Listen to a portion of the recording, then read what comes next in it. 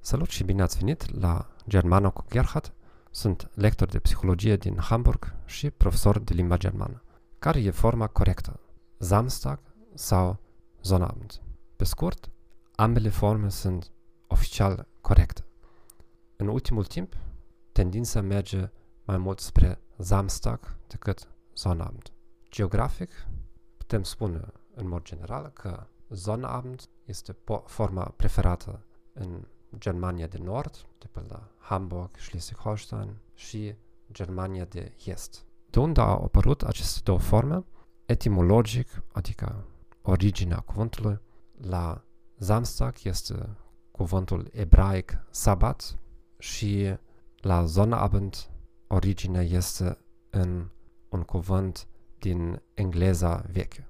De fapt, cuvântul Sonnabend a fost introdus în Germania de către misionarii englezi, care, mai ales în secolul VIII, au creștinizat popoarele germanice, pagâne de atunci. Cel mai cunoscut este Bonifațiu, care a trăit între anul 672 și 754. Ironic că în Anglia s-a păstrat o denumire pagână, fiindcă Saturday înseamnă ziua Saturnului. Acum, găsiți ambele forme, inclusiv și în texte oficiale, găsiți și Sonnabend în texte legislative la nivel federal, dar mai ales la nivel regional. Dacă trebuie să alegeți între ambele, alegeți ce vă place mai mult sau dacă vreți să vă adaptați, alegeți ceea ce se aude mai des. Oricine înțelege Samstag, oricine înțelege Sonnabend. Pentru oamenii din Austria sau Elveția, Sonnabend este clar un cuvânt din Germania de Nord. Avantajul la cuvântul Samstag este că este mai scurt și dacă se abreviază, cum în Germania se abreviază zilele cu 2 litere, atunci este o diferență între za și zo, adică Samstag și Sonntag. În calendar veți vedea permanent abrevierea asta, ne? Mo, di, mi, do, fr, Freitag, za, zo. Nu? Cu Sonnabend nu puteți face asta, aveți zo. Bine, sper că asta a fost util.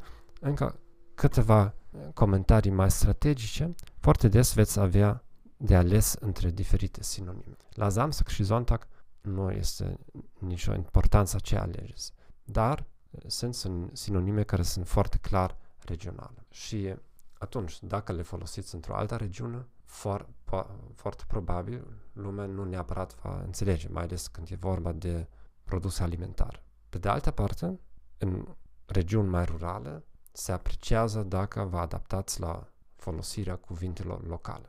Oamenii au un patriotism local, sunt deseori mai mândri de a fi bavarezi sau austrieci decât că aparțin unei civilizații germane. Și dacă sunteți într-o regiune în care se vorbesc dialecte, atunci nu încercați să educați populația nativă cum este corect. Mai ales observ asta la elevi care vin din Moldova, dar și din alte țări unde sunt conflicte lingvistice. De pildă, în Moldova este influența limbii rusă și este lupta asta pentru a vorbi română curată.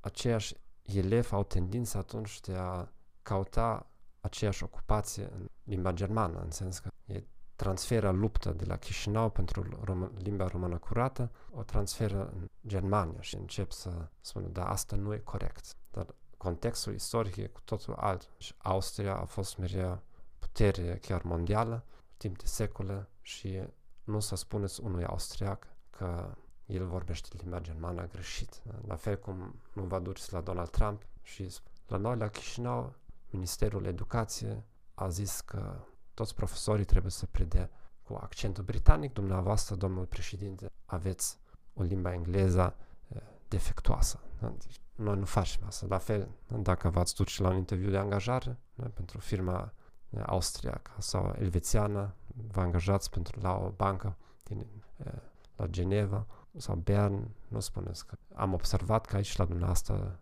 toți șefii au un accent foarte straniu, incorect. Da? Deci, e bine să cultivați limba germană standard, dar să înțelegeți și ceea ce se vorbește local și să mergeți un pic o să aveți mai mulți prieteni și mai multe oferte de lucru. Vă spun, germanii care lucrează în Elveția și sunt destul de mulți, fiindcă salariile sunt mai înalte acolo, frecventează cursuri de limba elvețiană ca să se adapteze mai bine la locul de muncă, să fie mai acceptați în gașca profesională. Vă doresc o zi frumoasă și la revedere! Tschüss!